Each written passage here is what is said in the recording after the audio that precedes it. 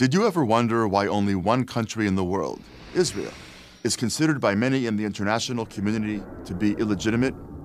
By illegitimate, I mean that it literally has no legal right to exist. Here's Richard Falk, Princeton University professor of international law and former United Nations High Commissioner for Human Rights in the Palestinian territories, describing and presumably justifying the movement to delegitimize Israel.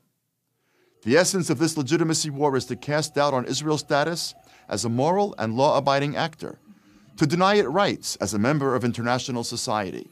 It is up to all of us dedicated to peace and justice to do all we can to help the Palestinians prevail in the legitimacy war and to bring their long ordeal to an end. Think about this for a moment. Nobody questions whether Zimbabwe has a right to exist, or Suriname, or Pakistan, a country whose founding in 1948, the same year modern Israel was founded, created about 12 million refugees and brought about the deaths of nearly 1 million people, nearly all civilians. Why then is Israel singled out? Is it really because of the interminable Israeli-Palestinian conflict and Israel's continued occupation of land that it conquered in self-defense in 1967 when its Arab neighbors tried to annihilate it? If occupation were the reason, why the attempted annihilation of Israel before there was any occupation? And if occupation were the reason, why did Israel's isolation increase after Israel offered to give virtually all of that land to the Palestinians in 2000 and after Israel withdrew completely from the Gaza Strip in 2005? And besides, there are interminable conflicts all over the globe, and much bloodier ones too. No, the reason for the world's antagonism to Israel goes much deeper than that. Many in the international community, especially Europe, are actually opposed to the idea of a Jewish state. Why?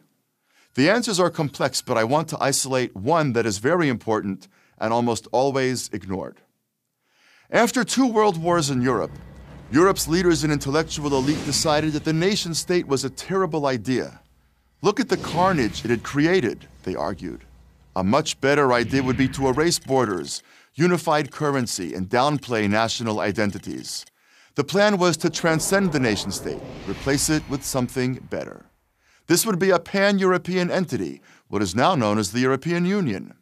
Ironically, at that very same time, the Jews drew precisely the opposite conclusion.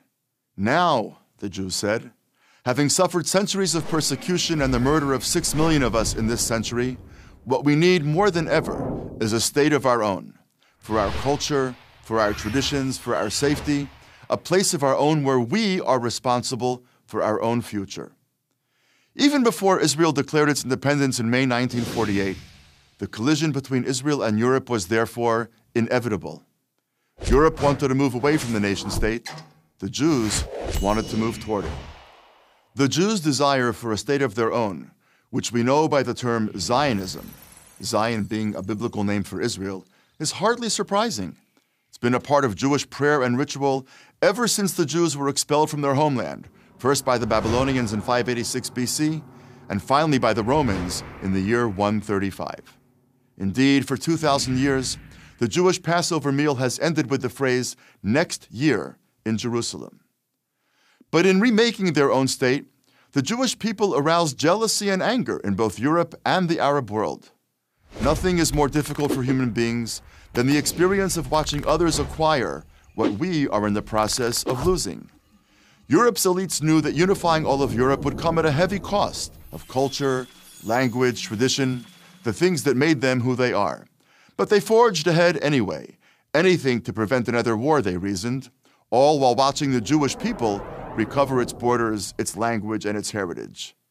Meanwhile, the Arab world, forced to face the fact that it had never invested in the institutions of a liberal democracy, a free press, the right of association, women's rights, and the like, turned its frustration on the Jewish state, because the Jewish state was doing what they couldn't do. What do the European and Arab worlds have in common?